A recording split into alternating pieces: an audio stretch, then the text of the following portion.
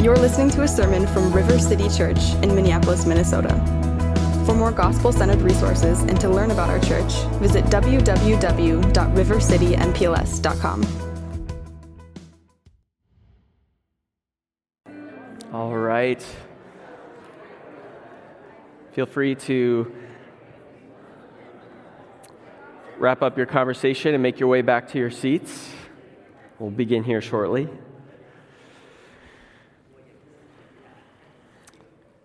Good morning, everyone. Good morning, River City Church. It's good to be here this morning. And to all of you guests who are here today, we're glad you're here.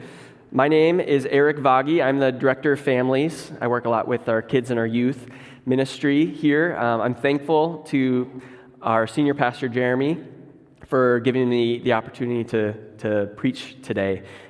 And I want to start by just welcoming you all here this morning. As a church, we exist to see weary lives renewed through relationship with Jesus in the Twin Cities and beyond. Each week, we remind ourselves of our mission together, because every week we bring weariness into this room from all shapes and forms, and wherever life has taken us, we bring weariness. You may feel it because of your busyness from this past week, or maybe because you have witnessed the brokenness of the world. And I know we feel that, especially this week. Maybe you've felt the burden of religion and you have to do these things in order to be right with God. Or for some, you have been weighed down by sin that you've clung to and the idols of this world. We don't claim to be a perfect church, and this isn't a church for perfect people, but it's not a place for despair, because we have the hope of Jesus Christ and his invitation to us. In response to our weariness, Jesus has come. Come to him and find rest for your soul. We believe that lives are renewed in relationship with Jesus, and that is why we are gathered here this morning, to know the refreshing presence of Jesus together as we help one another to be with Jesus, to become like Jesus, and to be sent by Jesus into the world. So let me offer you a welcome in the name of Jesus. To all who are weary and need rest, to all who mourn and need comfort, to all who feel worthless and wonder if God cares, to all who fail and need strength, to all who sin and need a Savior, to all who hunger and thirst for righteousness, and to whoever else will come, this church opens wide her doors and offers welcome. In the name of the Lord Jesus Christ, we welcome you. Let's pray quick. Father God, you are Lord, you are sovereign, and you are good. You work all things by the power of your hands, and even though the world totters, Lord, you uphold it by its pillars.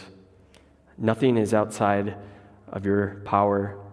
Nothing is outside of your grace and your power to redeem. Father, thank you that you have chosen your people, that you have called us to yourself, and that you are a God who delivers, that your name, your reputation is a God who saves, that you work all things for your glory and for our good. Help us to hold fast to your promise today, and Lord, teach us by your word to know and to trust you more. Lord, your word will not go unfruitful. Lord, speak through me, speak through this text today as we walk through Acts, and encourage your people in the good news of the gospel. Encourage your people in the resurrection of Jesus Christ, and encourage your people to encourage one another in the gospel. In Jesus' name we pray. Amen. So I was an intern here starting in 2016 with a few others. Michael Jolivet and Dalton were also interns at this time with Jeremy. It was the first year we had a cohort of interns led by Jeremy, and it was a great year. And outside these doors, just behind, actually along Hennepin, along the street there, 5 years ago, I ran my first and only, and possibly last, marathon. I signed up to run in the 2016 Twin Cities Marathon, and I was ready. I had trained all winter and summer to be in shape for this big race. I remember how many people were there running and supporting, and the energy was amazing. I won't share how fast I was or what my time was for the race, but I felt like I was moving pretty good. I felt like I had a good pace, and my body was feeling great. Until mile 7. And there's 26.2 miles, by the way. I could feel my ankles start to ache, followed by shooting pain down my right thigh into my knee. For those who know, it's the IT band, I believe, for those who are aware. My knee had locked up, and I couldn't run without pain shooting continually down my leg. With a measly 19 more miles left to go, I hobbled on. Thankfully, I was wearing a Team World Vision top. I had signed up to run with Team World Vision to raise money for water in other countries. And the encouragement of so many people that I had never met before was astonishing. They were shouting, "Go Team World Vision!" as soon as they would see my top. "Go Team World Vision!" And it would seem like whenever I needed encouragement, I get another, "Go Team World Vision!" My mom was also there. She was supporting me along the way, multiple stops throughout the race. And all together, it was like a huge extended family cheering me on. And honestly, I don't think I would have made it without all of the support. If I had done all the training on my own, and if I was all out there by myself, I know some people did virtual races kind of during the pandemic, I don't think I would have made that. If it was just me running by myself, I would not have the motivation to run 26.2 miles. The last 6 miles, as I crossed from Minneapolis to St. Paul, was uphill the whole way up Summit Avenue on the way to the Minnesota Capitol. And honestly, it was entirely kind of a blur. I don't remember a lot about it, but I remember I was running on fumes, my knee was throbbing, and these persecuting thoughts in my head asking myself, why am I doing this? Why don't I just quit? There's people falling by the wayside left and right. You know, it's it was devastating scenes, to say the least. And however, with the help of water, fuel stations, people handing out different gel packs, and people encouraged me all along the way, by God's grace, I finished the race. It wasn't pretty, but I finished. It wasn't chariots of fire, slow motion, although I was moving pretty slowly as I finished the line. I thought I was going really fast, but someone took a video of me, and I was like slowly crossing the finish line.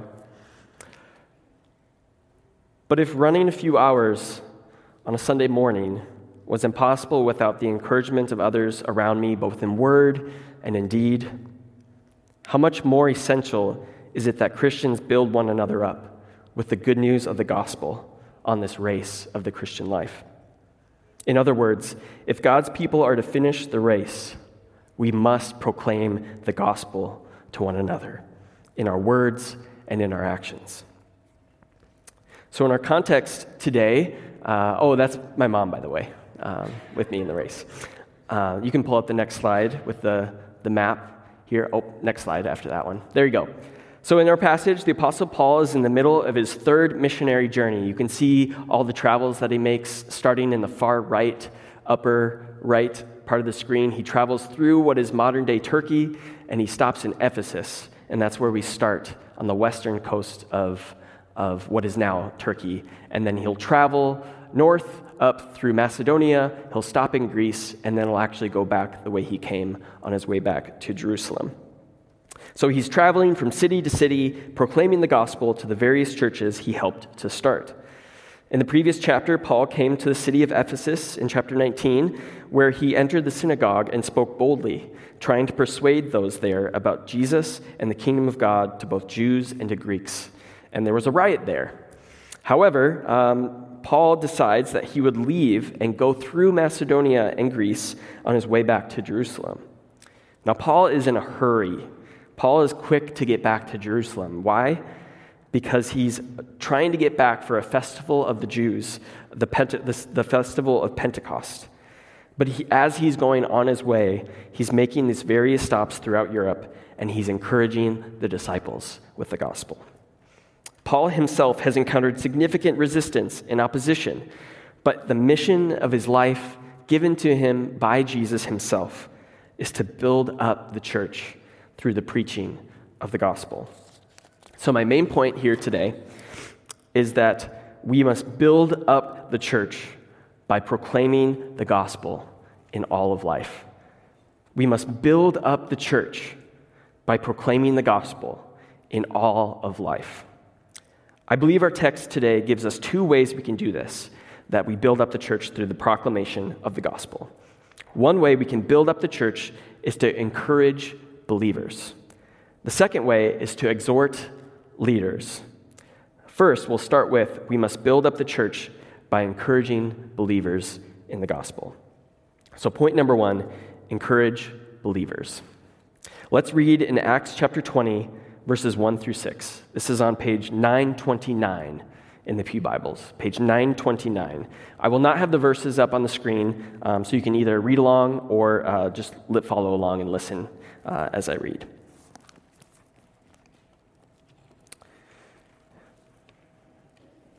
It says, after the uproar ceased, Paul sent for the disciples, and after encouraging them, he said farewell and departed for Macedonia. When he had come through those regions and had given them much encouragement, he came to Greece. There he spent 3 months, and when a plot was made to return against him by the Jews as he was about to sail for Syria, he decided to return through Macedonia. Sopater the Berean, son of Pyrrhus, accompanied him. And of the Thessalonians, Aristarchus and Secundus, and Gaius of Derbe, and Timothy, and the Asians, Tychicus and Trophimus. These went on ahead and were waiting for us at Troas. But we sailed away from Philippi after the days of unleavened bread, and in 5 days we came to them at Troas, where we stayed for 7 days.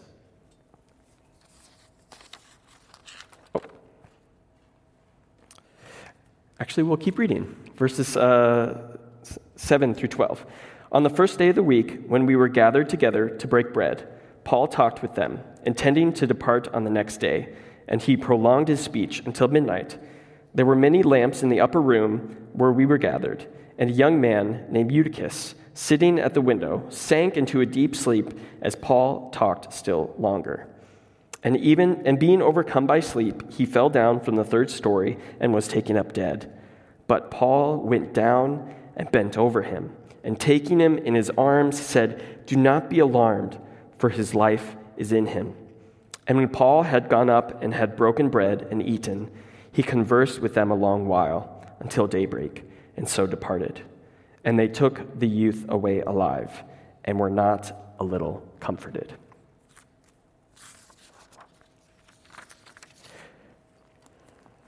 We see in this passage, Paul, he's encouraging believers in 2 means. So 2 means by which Paul is encouraging other believers.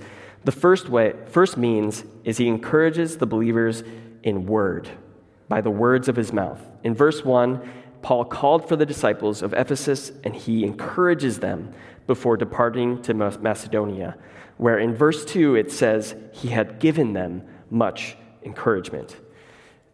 In Greek, it literally says he encouraged them in many words. He used many words to encourage them, and so he's encouraging them with the gospel in words. While it's not explicit here, it's likely that this encouragement took form of preaching to the disciples. And from Macedonia, Paul travels to Greece, where he likely wrote to the church in Rome, what we now know as the book of Romans.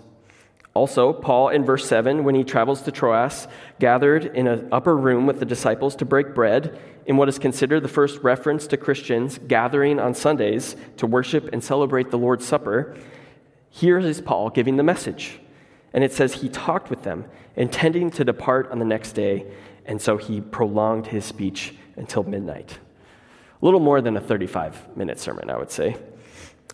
Thus, Paul, wherever he would go, whenever he would be speaking, he would go along his journey encouraging believers through the preaching of the gospel. He was doing it, writing letters to the other churches. He was proclaiming in many words. He was using his words to encourage believers. Not only do we see Paul encouraging believers in word, we also see Paul encouraging believers in power. This is the second means, in word and in power. And this power is the power that points to the encouraging words that he would give when proclaiming the gospel. In verses 8 through 12, we see Paul bringing comfort to the church in the city of Troas by miraculously bringing a young man back from the dead. A young man named Eutychus, which ironically means fortunate, was sitting at the window and sank into a deep sleep as Paul talked still longer. Perhaps it was all the fumes from the lamps in the room, as it was nighttime. Christians had to bring lamps with them as they traveled the streets without street lights to gather in the evenings, or the long day at work. I don't think they got Sundays off back then, at least at that point. Or at the very least, Paul's long teaching that made him sink down into a deep slumber. Unfortunately for Eutychus, he sank into such a deep sleep that in verse 9, he fell down from the third story and was taken up dead. This doesn't mean that he only seemed dead. The text suggests that when they picked Eutychus up, they found he was indeed actually dead. So what did Paul do in response to this accident? Paul demonstrates the power of the gospel. 4 main verbs highlight Paul's action in verse 10. But Paul went down, he bent over him, and taking him in his arms, said, "Do not be alarmed, for his life is in him." Now, Luke seems to suggest that rather than simply finding Eutychus alive when he picks them up, when he found him, Paul's actions were in fact performative, resulting in the miraculous resurrection of Eutychus. Eutychus was dead in verse 9, but when Paul embraced him, the power of the gospel raised Eutychus from the dead, after which Paul could say, essentially, "Do not be alarmed, for once he was dead, but now there's life in him." This power to raise the dead flowing through Paul likens his ministry to that of Elijah and Elisha from the Old Testament prophets, as well as Jesus himself. And this power points to the message of resurrection, the message of the gospel of the resurrection from the dead through Jesus. And that it validates this message in the ministry of Paul as being consistent with the continuing acts of Jesus by the Spirit through the apostles. After this, it says in verse 12, "And they took the youth alive and were not a little comforted." So what is the result of Paul's preaching and the demonstration of the resurrection power? They were not a little comforted.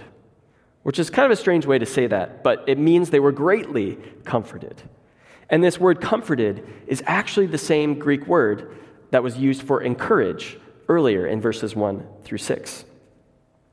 The act of resurrection encouraged the believers because it pointed to the restoring nature of the gospel. In both cases, the believers were encouraged because Paul pointed to the resurrection of Jesus, both in word and in power. Thus, Paul built up the church by encouraging believers not only in word, but in the resurrection power of the gospel. So, how can we encourage one another in the gospel? First, we can encourage one another with God's word. When you meet a brother or a sister for lunch and they tell you of a struggle in their life, or maybe in their marriage, or you talk to them after the service and they are on the verge of tears, even though you may have to rush out the door for lunch, or you write a letter to someone who's sick or grieving, or you bring a meal to someone or some money to someone, encourage them by reminding them of the gospel. Sometimes we listen and we want to be nice, but we shrink back when it comes to actually communicating the good news of Jesus because we're afraid it won't be received. Don't let personal comforts or fear of rejection prevent you from encouraging another brother or another sister.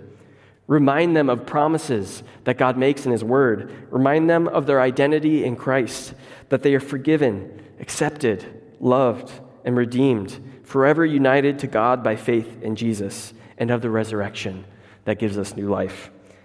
Even if their discouragement is a result of their own idolatry or sin, don't be afraid to lovingly yet firmly call them to repent of self-pity, sinful unbelief, or hard-heartedness, and instead hold fast to the good news of our future resurrection with Jesus.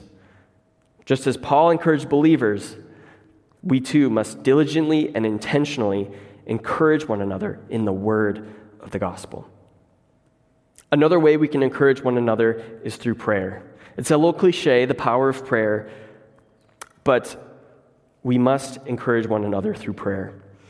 Now, we may not have ever seen someone raised from the dead like Eutychus, or you may be skeptical of the charismatic gifts, but how do you respond when someone close to you is suffering? Do you move away?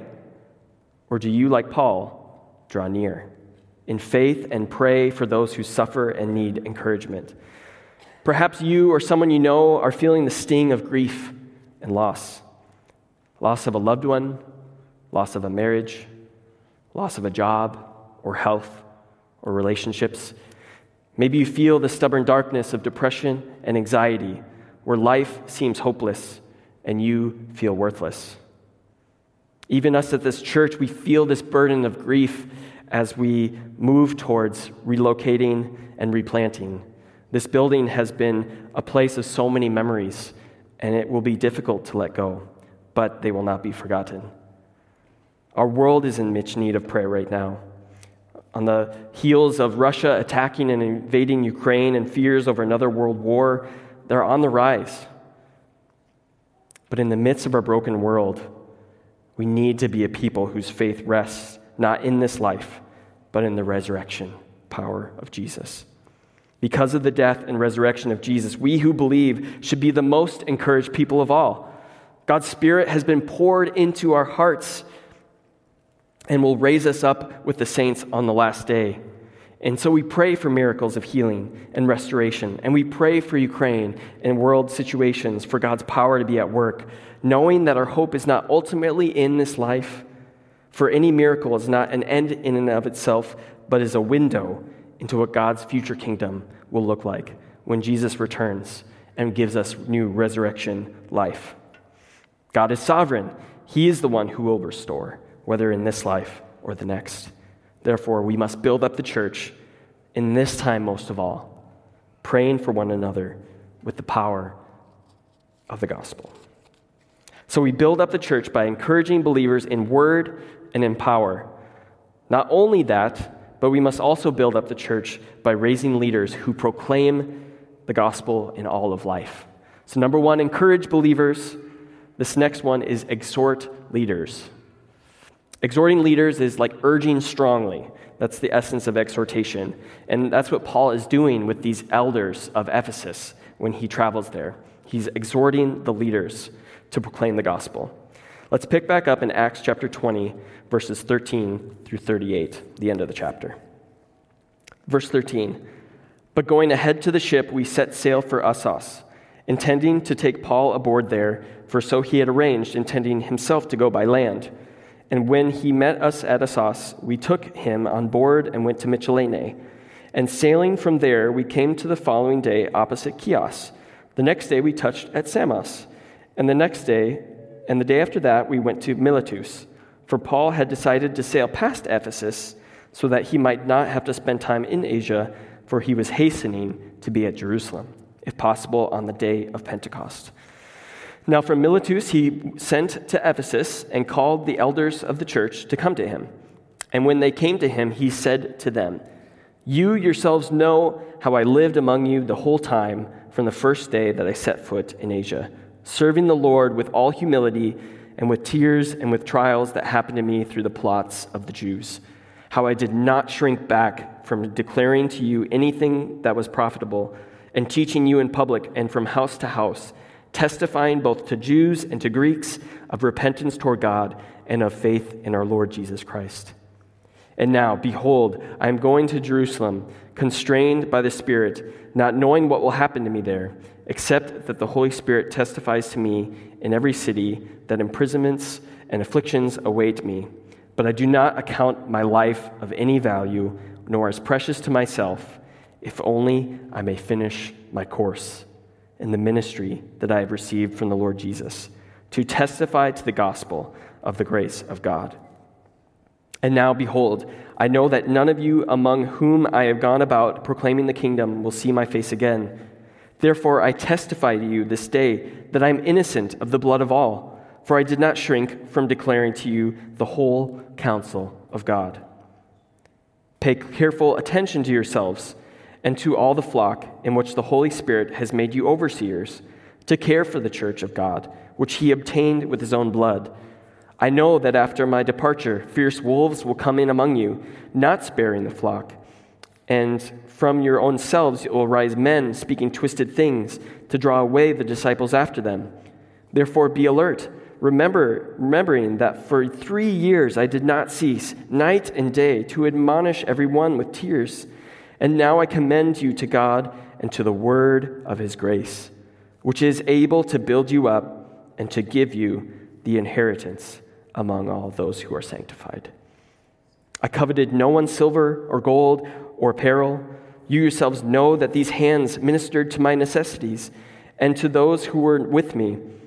In all things, I have shown you that by working hard in this way, we must help the weak and remember the words of the Lord Jesus, how he himself said, "It is more blessed to give than to receive."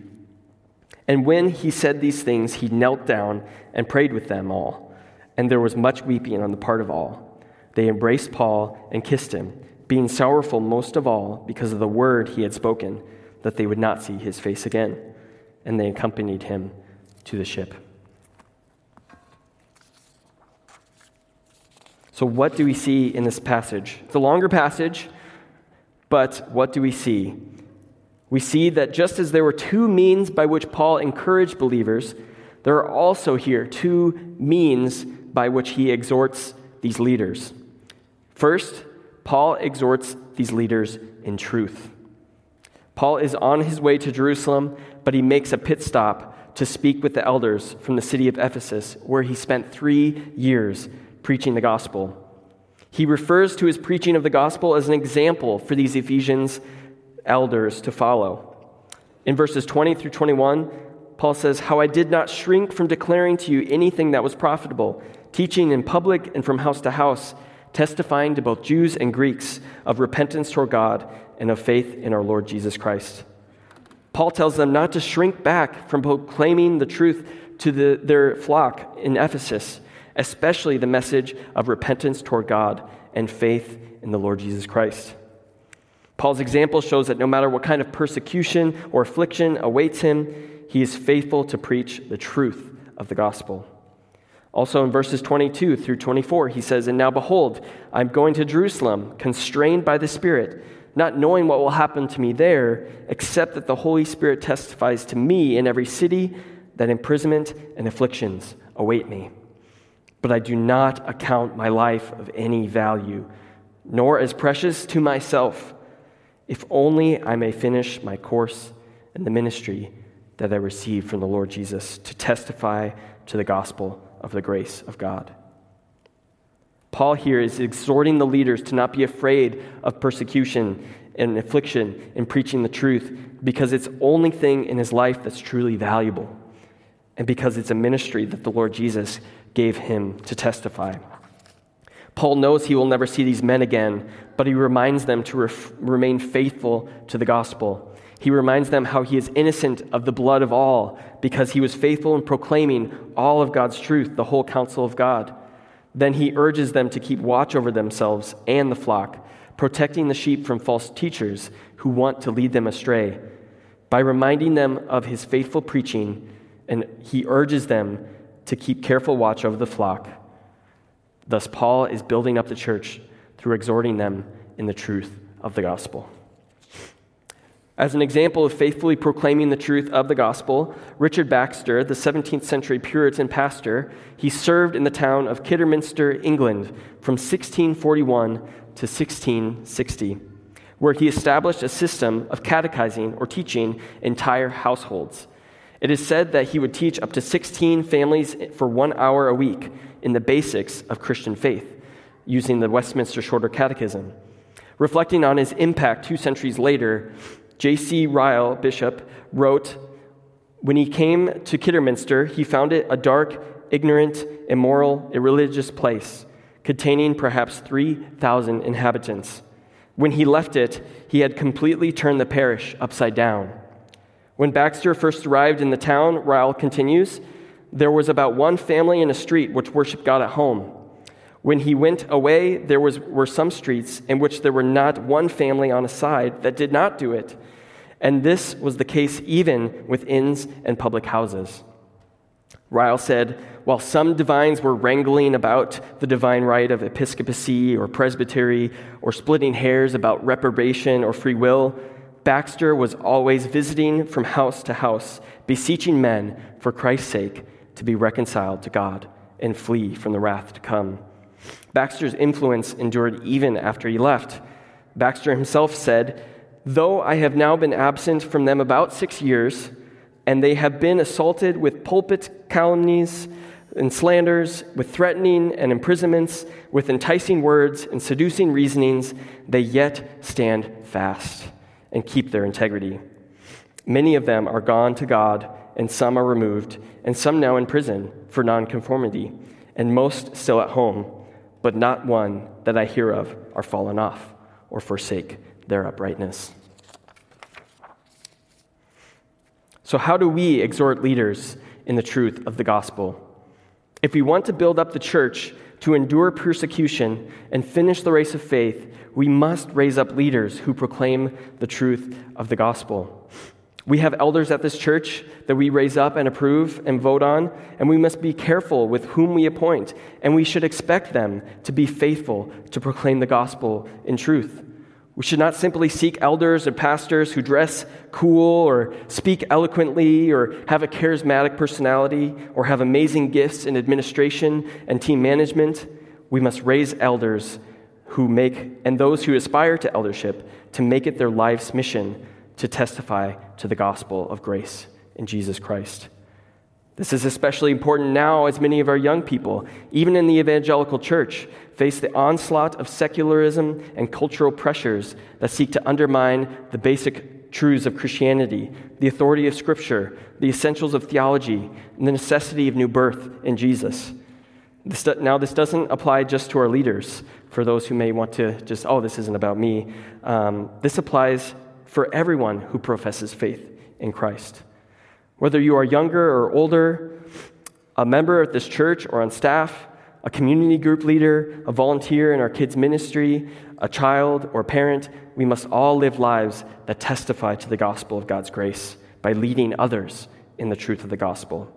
For those who are older in our church, who is someone around you that's younger in the faith that could take a mentor or a discipler? Maybe you can just get lunch or coffee once a month and walk through a book of the Bible or a solid Christian book. Maybe you have grandchildren that you can meet with and have brunch together on Saturday mornings. I've heard of this happening of someone who had a grandchild who was struggling in understanding the Christian faith, and they read a small book called "Why Is There Suffering? If God is good, why do we suffer? Why do we hurt?" And it was really transformative. It was one of the most powerful experiences of his life. Maybe you can, for those who are younger, among your friends or neighbors. I know that Liam and Emma, who are in our church now, or maybe those who are also kind of younger, who among your friends can you reach out to and say, "Hey, do you want to read some of the Bible, or do you want to read this book with me?" Parents, what does it look like for your family to do family worship in your home? It doesn't matter if it's not perfect or if it's every single night.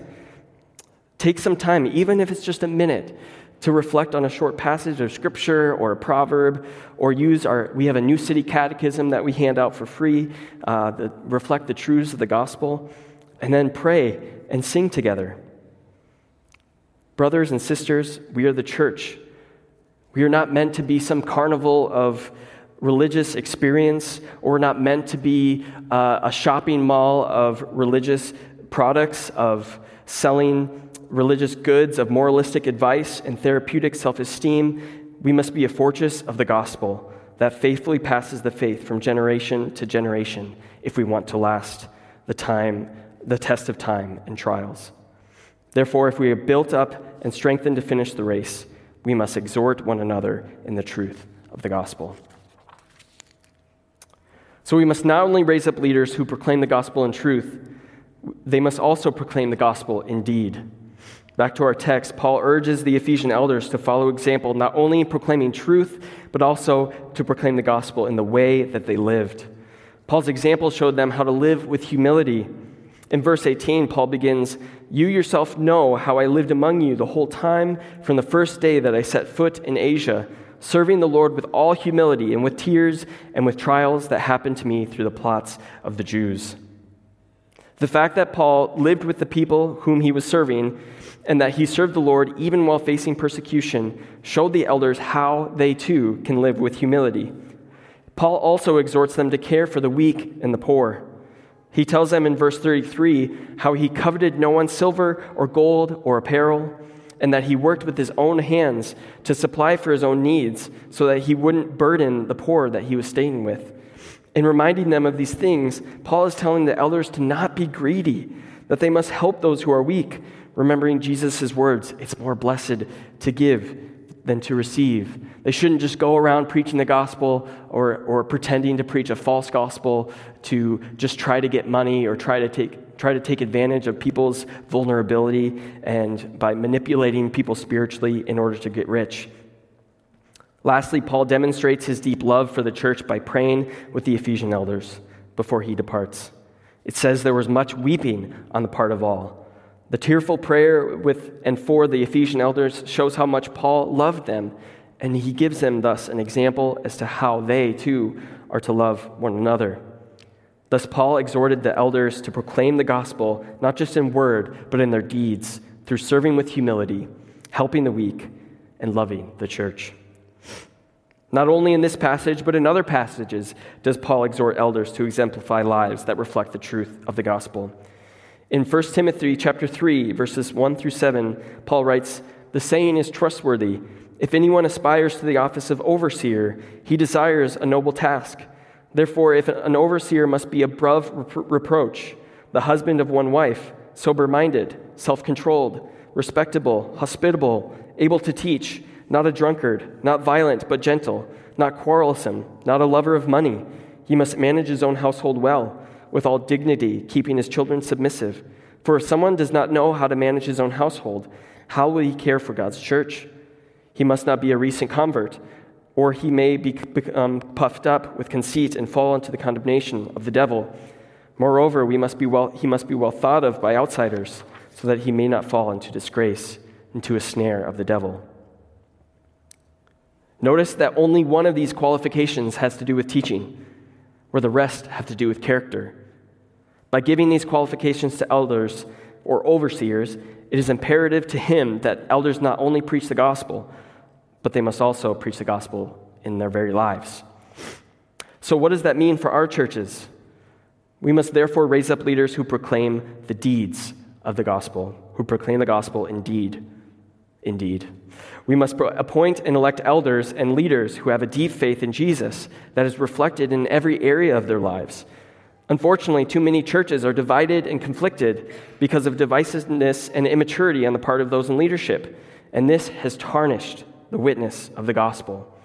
Too many stories exist of church #Church2, and people traumatized and wounded by the abuses of power that do not reflect the goodness and the truth of the good news of the gospel, and rather reveal self-righteousness and sinful pride that's more reflective of our world. We need leaders in the church who have character, who serve the church with humility and care for the weak and the poor and have a deep love for the church.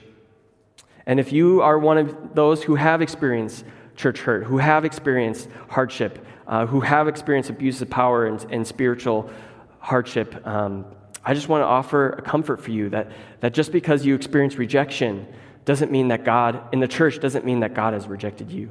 Jesus himself was rejected so that you would be accepted. That just because our churches are full of broken people and are imperfect, God, his mission of redemption and resurrection will not fail. And so trust in Jesus and love the church because it was bought by the blood of Jesus. It was bought by his blood, that the church is God's.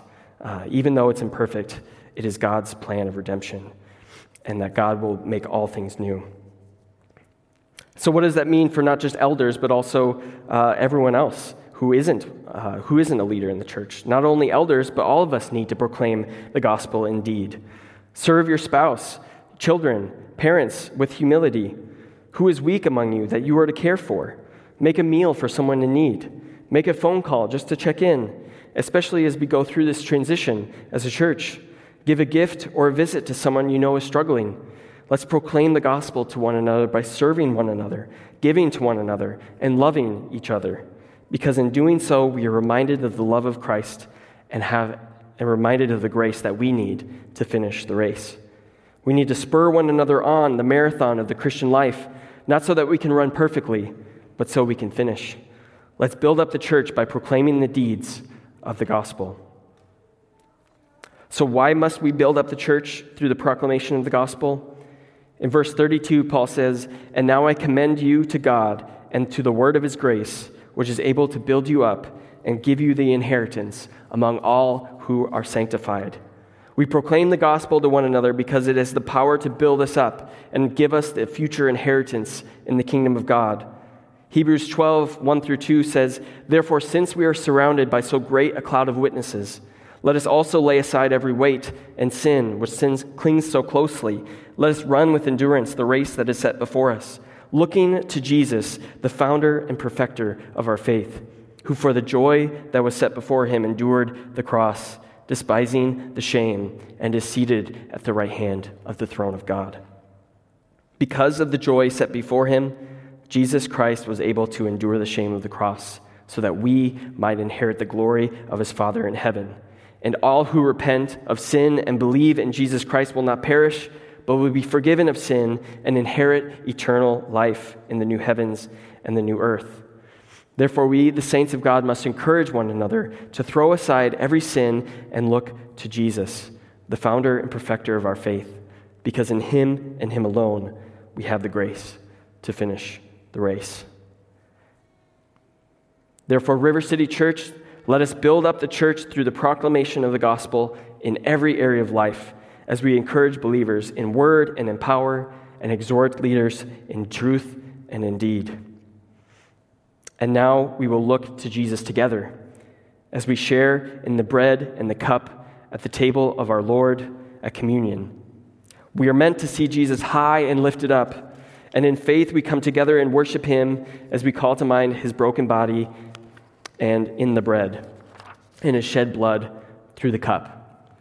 Some practical instructions: if you did not get the elements on your way in, please raise your hand and an usher will bring it to you. If you are on the live stream, we invite you to participate with us. Go to your kitchen and get a cracker and some juice.